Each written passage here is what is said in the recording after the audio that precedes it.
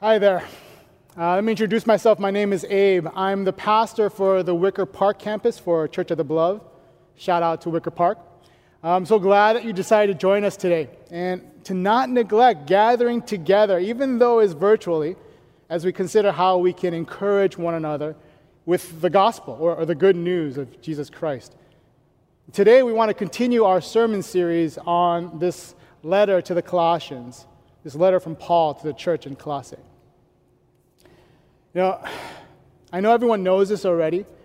I just need to say it out loud. This is totally a crazy, crazy time in our lives.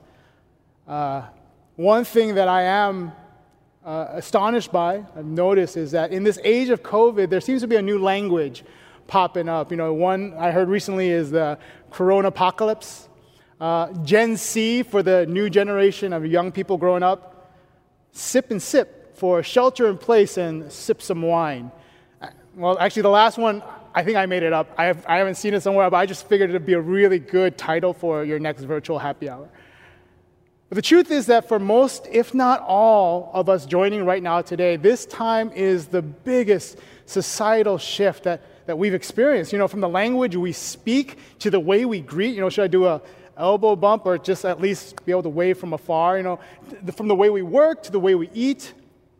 Depression, anxiety, suicidal ideation or thinking, these are becoming the norm. They're becoming more and more commonplace in our lives today. So the stress of being forced to isolate instead of being able to choose to isolate is causing severe anxiety. And so it's very understandable that many during this time are looking for a sense of normalcy, just to define a new normal. Is so important, and yet it seems so hard to do because you feel like everything is totally out of control. You know, last week, Pastor James, he's our teaching pastor here at Church of the Beloved, he started the sermon series on Colossians by looking at Paul's prayer to the believers in Colossae, and previously on COTB's live stream. He shared that the Apostle Paul was starting this letter off with a prayer of thanksgiving. You know, Paul's prayer of thanksgiving was for those he had never met before. But he was able to pray it because he had heard of the fullness of their faithfulness. And Paul had heard of their lives lived fully for God's glory, for God's pleasure.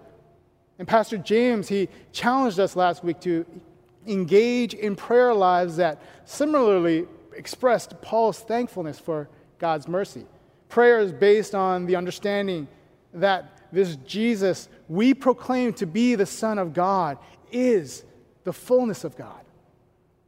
You see, living lives full of faithfulness and lives love for God's creation, living lives for God's glory, it rests on a hope in the one who is the fullness of God. Today I want to take a moment to look at the one who is the fullness of God. Look at Jesus Christ. And I want to look at it and consider from the passage that was read today what this description of our Savior means to us today, especially during the age of COVID-19. So we're going to do that by spending the next about 25 minutes diving into the scripture passage that was read today. So let's dive into it, starting with verse 15. And verse 15 starts with the passage, He is the image of the invisible God.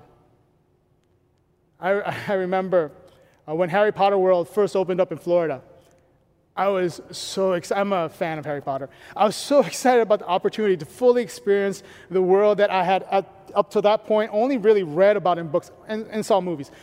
From the Sorcerer's Stone to the Cursed Child, you know. When I went there with my wife, Suzette, and we experienced it all, the heat from the breath of the dragon on top of Gringotts Bank in Diagon Alley, and the joy of getting my Elder Wand or being chosen by my Elder Wand in Ollivanders, it was amazing. I was goofy. I was giddy with excitement. I was transported from my reality to Harry Potter's reality. And what had only been images in my imagination could suddenly be seen and experienced. The images of the book I had read suddenly were alive before me. Jesus is the image of the invisible God. The Father in heaven, who is beyond our ability to visually perceive, except through the reality of himself in his Son. Jesus came down to be among us. He went from the pages of the Bible to the people in Israel. He came down from the heavens to heal. And he lived and he ate. He laughed and he cried and he worked among us. So God made himself known to each and every one of us through his Son. So when Paul writes that Jesus is the image of the invisible God, it's not simply an untouchable picture behind a glass, but rather that Jesus, is the fullness of God made real in the person of Jesus. So when I watch Jesus in action, I see God in action. When I hear the teachings of the Son, I hear the teachings of the Father. The author of Hebrews, he said something very similar in the first half of Hebrews chapter 1, verse 3. He said, "He is the radiance of the glory of God and the exact imprint of his nature." You see, Jesus is so much more than just mere words on a page. He was and he is alive. He lived among us and he lives within us through his Spirit. He is God. He is the fullness of God. So knowing Jesus lets us know God. Going back to verse 15, the second half of it says, "the firstborn of all creation." And I want to take a moment to clarify a little bit. The term firstborn, it should not be misunderstood, because some will incorrectly believe that by calling Jesus the firstborn, it negates or cancels out Jesus' deity. So that if Jesus is the firstborn of all creation, then how could he be God? How could Jesus be divine? It's an example of where the context of the original or intended readers really becomes essential. Because you see, the term firstborn had a meaning or connotation in Paul's day. The firstborn was understood to be the primary inheritor of a family's wealth, not just the first or only the first to be born. The Bible presents examples of the not firstborn being recognized as the firstborn or the holder of a family's birthright. For example, you have Isaac instead of Abraham's firstborn Ishmael. You have Jacob instead of Isaac's firstborn Esau. You have Joseph instead of Jacob's firstborn Reuben. All of these not firstborn becoming and being recognized as the inheritor or the firstborn holder of the family birthright. So Paul's proclamation that Jesus is the firstborn of all creation is that Jesus is the inheritor of all creation, of everything, of all of this, all of us. Let's continue on to verse 16. It says, "For by him all things were created, in heaven and on earth, visible and invisible, whether thrones or dominions or rulers or authorities, all things were created through him and for him." So here, Jesus is not just the inheritor of all creation. He is the creator of all creation. He's the one who made it all of it, the heavens and the earth, the spiritual and the physical, humanity, nature, plants, animals, every cell, every molecule, and every virus. In Genesis chapter 1, verse 31, it reads that God saw everything that he made, and behold, it was very good. It was done. He made it all of it. But something happened a few thousand years ago in the Garden of Eden. We call it the fall. But this is where there's a separation between God and humanity that results in the good and perfect creation no longer creating good and perfect fruit. John Calvin, a scholar and theologian from way back in the day, wrote about the fall this way. He said, "Therefore, we may know that whatsoever unwholesome things may be produced are not natural fruits of the earth, but are corruptions which originate from sin." Am I saying that viruses and bacteria existed at the time of creation? That Jesus, the inheritor and creator of all things, that he created these things? I think so. But here's the thing, God's good creation has become something no longer good because of our separation from God. Consider, water is a good thing. It's good to drink, but Noah's flood, not so much. It was a result of sin. Genesis chapter 3, it points out that we are going to live a life of pain and suffering, of thorns and thistles that are commonplace in this world now. Kevin DeYoung, he's a pastor in North Carolina. He wrote about what I'm alluding to, the coronavirus specifically. He said, the coronavirus is a natural evil under God's providential control, to be sure, but whose existence is the result of original sin. The root of all human pain and suffering in the world is the rebellion of our first parents, a rebellion that Christ conquered on the cross and will one day wipe away, along with all its sad and sinister effects. Verse 17, continuing on in this passage, it speaks to God's providential control. It says, and he is before all things, and in him all things hold together.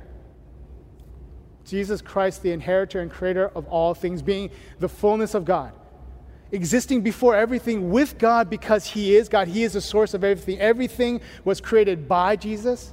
Everything was created through Jesus. Everything was created for Jesus. Everything is being held together by Jesus. Now, the weight and the heft of that concept, I will admit, was not as impactful to me as Paul had probably originally intended when he first wrote it initially. And I'm guessing that there are some here listening that the weight and the heft of this concept may not be quite as evident for you. So I'm going to ask you to allow me, you kind of don't have a choice, but I'm going to ask you to allow me to paint a little bit of a fuller picture, to give you a little context so you can see what Paul is trying to get at. He says, see, you got to understand, this letter was originally written for women and men who were living in a time of Roman dominance. So some of these folks were probably Roman citizens, members of the most powerful people group of the time. And the Colossians are also probably aware of the story of this Jew, somebody that was not really well respected, the Jewish people, who was brutally crucified, killed like a common criminal, like a terrorist. And Paul is saying that it isn't Rome, it isn't the virtues that are being taught by the philosophers, but rather it was this guy, this Jew who was crucified. This is the one who is keeping everything together. Paul is proclaiming that without Jesus at the center of it all, nothing in this world will make sense. That's mind-boggling. Not the people in power, not the learned, not the intelligentsia. It's a crucified man who bled and died for my sake that's keeping everything in this world, everything in this universe spinning and together. Now, moving on to verse 18, it says this. He is the head of the body, the church. He is the beginning, the firstborn from the dead, and that in everything he might be preeminent. Verse 18, it points to the main idea that is the focus of today's message. And it comes at the very end of the verse. It says that in everything he, Jesus, might be preeminent. I like the New International Version of the Bible. Their translation of the original Greek is so that in everything he might have the supremacy. So the main idea that I want you to take away today is pretty simple. It's this: Jesus is supreme. And now, understand, Jesus' supremacy isn't like the whole hype beast fashion driven by scarcity kind of supreme. No, Jesus' supremacy is because he is preeminent in everything. Everything was created by Jesus. Everything was created through Jesus. Everything is created for Jesus, and everything is being held together by Jesus. His preeminence, his supremacy is from before the beginning of time, and it's going to be after the end of time. And this is what Paul is pointing to in verses 15 to 17. He's pointing out that Jesus is supreme over all of creation, that this world that we live in now with all its beauty and all its pain, all its isolation, Jesus is supreme. He is the one holding it together. He is the one that will allow it all to make sense if we keep him at the center of it all. In spite of feeling all out of control, in spite of a desire to create a sense of normalcy and at times failing to do that, Jesus is supreme. Jesus is in control. In verse 18, Paul pivots a bit. See, the structure of verses 18 and 20, it echoes the first half of this passage, verse 15 to 17. It's pivoting in that it's showing the reader that Jesus is also supreme over all that is to come, not just what is here already. He is supreme over the new creation. He is supreme over the upside down kingdom, the final kingdom of God that is so antithetical, so opposite of what the world thinks it should be, that we call it an upside down kingdom.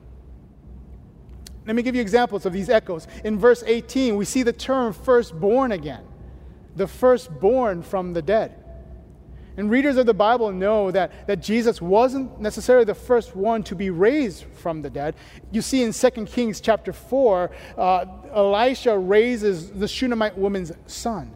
There are stories in the New Testament where Jesus raises three other folks from the dead, including Lazarus. But the difference here is that those folks were raised from the dead to die again. Jesus is the firstborn or the inheritor of all those who will be raised from the dead, never to die again. Firstborn of the dead to live with those who are raised from the dead, to live with him in eternity in the presence of our Father in heaven. The other echo that you see is in verse 15 where Paul writes that Jesus is the image of God. In verse 19, Paul completes this imagery by proclaiming that Jesus is fully God. Specifically in verse 19, Paul writes, "For in him all the fullness of God was pleased to dwell." God's full nature is witnessed in the reality of Jesus. Verse 20 echoes the universality of Jesus' supremacy that we see in verse 16. Verse 16 tells us that Jesus, just as all things were created through Jesus and for Jesus and by Jesus, verse 20 reads this: "And through him to reconcile to himself all things, whether on earth or in heaven, making peace by the blood of his cross." You see, it's through Jesus that the old will be made new. It's through him that the redeemed will be reconciled. Jesus is supreme. So my hope and my aim today was pretty straightforward. It was to simply present to you the one whom Paul proclaims to be the fullness of God. And I wanted to show you the Jesus that Paul was preaching about and that we at the Church of the Beloved believe in. Jesus is the image of God, and he is fully God. Jesus is supreme over all creation, and he is supreme over all of the coming new creation. Jesus is universally and inexplicably in total control, yesterday, today, and forevermore. And he holds everything together. So what does that mean for us now, today?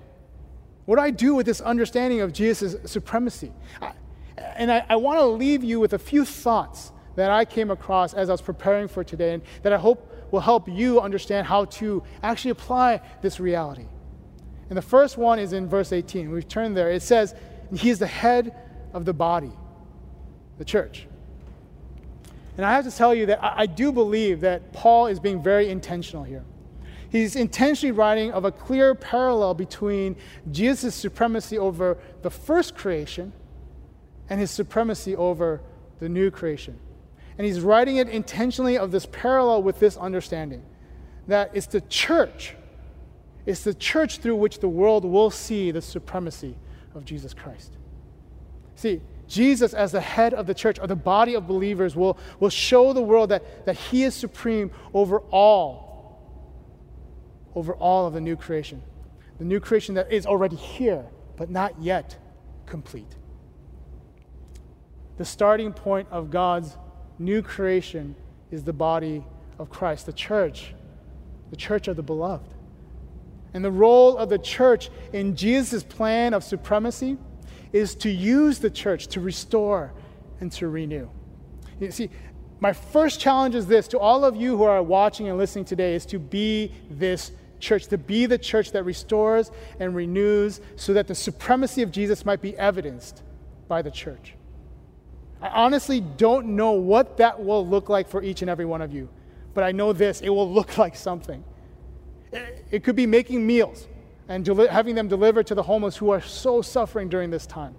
It could be making or delivering Mass to those who are working so hard to fight against this virus. It could be reaching out and connecting to those within your own campus that are suffering through this time of isolation. 2 opportunities were recently identified. Pastor Brian from the downtown campus recently sent out a message saying that the second ward is looking for people who are willing to just reach out to those who are elderly and alone, to just check in on them. There's an opportunity with Pastor Chris's wife working at an organization that's in desperate need of technology to help those who are isolated and unable to connect. You see, Jesus is the head of the body of believers. Jesus is the head of the church of the beloved. So Jesus is calling the church to be the evidence of his supremacy by restoring and renewing those who are within the church and for those who are outside the church, so that his supremacy can be witnessed. The second thought that came to me is based on verse 20. The last half of it says, Jesus making peace by the blood of his cross. See, the template for justice and redemption that was created by God included the ability to have blood as a sacrificial offering. The death or the blood of another can redeem another from punishment. You see in Exodus chapter 12, the sacrificed animal's blood being smeared on door frames in Egypt. And this would indicate that the judgment of God could be passed over this house because a substitute had already died. You see, the sacrifice of Christ's life on the cross, his blood poured out for us, something we memorialized just a few weeks ago on Good Friday. That sacrifice reconciled us to our Father in heaven. Jesus has made peace between God and his chosen. Colossians chapter 1, verse 12, it says that Jesus has qualified us through that sacrifice to enter into the kingdom of his beloved Son.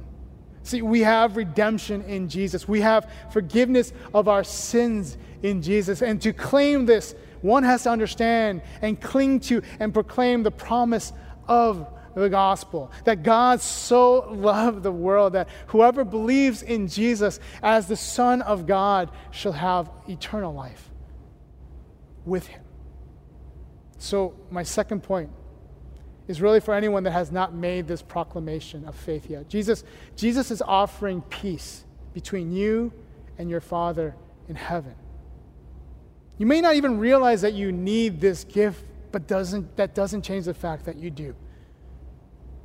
So for you, would you consider making that proclamation of faith today?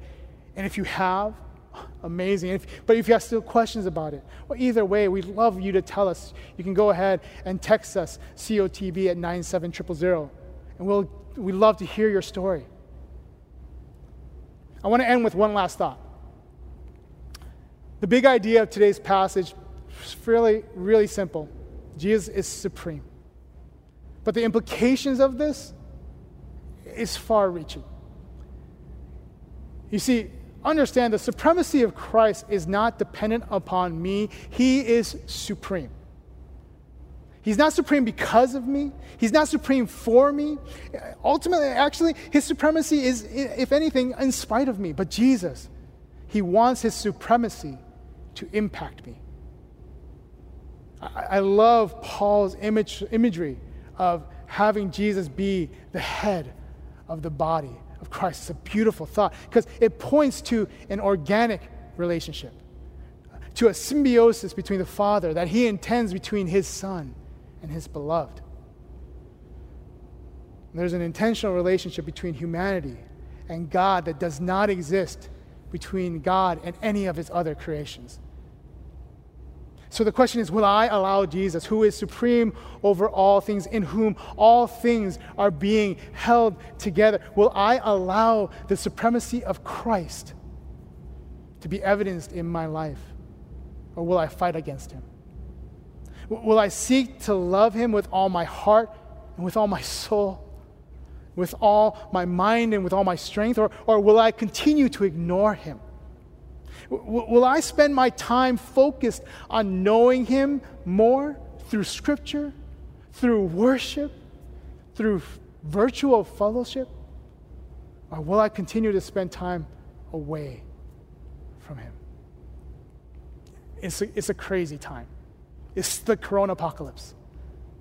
But this is not outside God's plan. It's not outside Jesus' control. See, Jesus is supreme, and I promise you, he is holding it all together. So the question for you is this: will you allow him to hold you together as well? Will you allow him to be central in your life now? Will you pray with me?